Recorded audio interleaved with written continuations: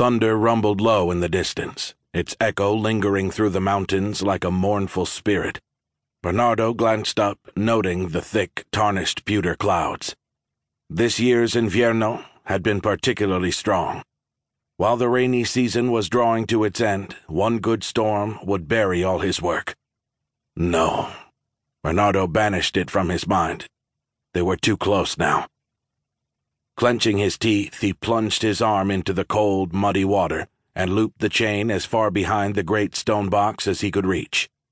Keeping it taut, he sloshed up the incline and affixed the hook to the rear of Juan's tractor. He hurried back behind the half-flooded trench and drove a cut pole into water behind the sarcophagus. "Go!" The tractor growled. The chains tightened, dripping water as they lifted from the muddy pool.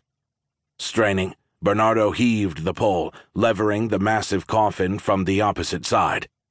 Beads of sweat welled across his brow. The pole bent, threatening to break.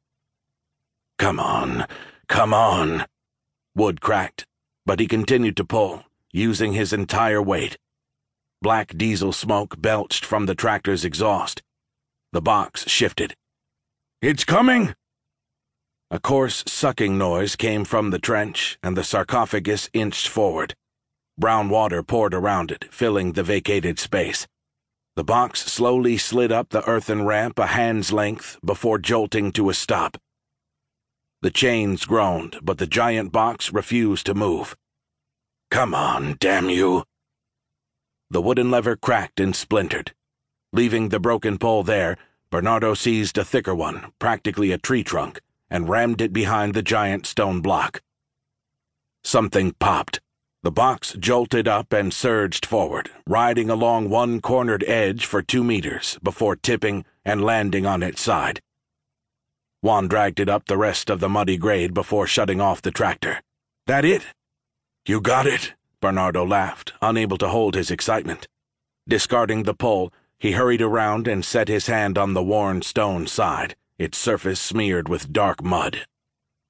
6 days ago, part of the fence along his property had come down, sending him scouring the area for a pair of lost heifers. There, in an old creek bed, he'd found the stone box peeking out of the mud like an old tombstone.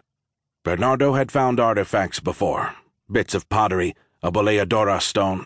He'd even found a chunk of worked copper once, but couldn't begin to guess what it was for. But the carved stone box was something entirely different. After days of careful digging, Bernardo realized the full scope of his discovery. Over 2 meters long, 1 high and 1 wide. A sarcophagus. It wasn't Incan. The worn cross and skull engraved on its lid attested to that. But whose was it? What riches might it contain? Not owning a tractor had forced his hand. Juan agreed to help for a 40% cut. "I was worried it wouldn't work," Juan said, inspecting the chains now pinned beneath the tipped coffin. Bernardo wondered if they'd even be able to get them out from under it. But depending on what they found inside, would they even care? A lot of gold could fit in there. Gold always sold. There were always buyers for antiques, no questions asked.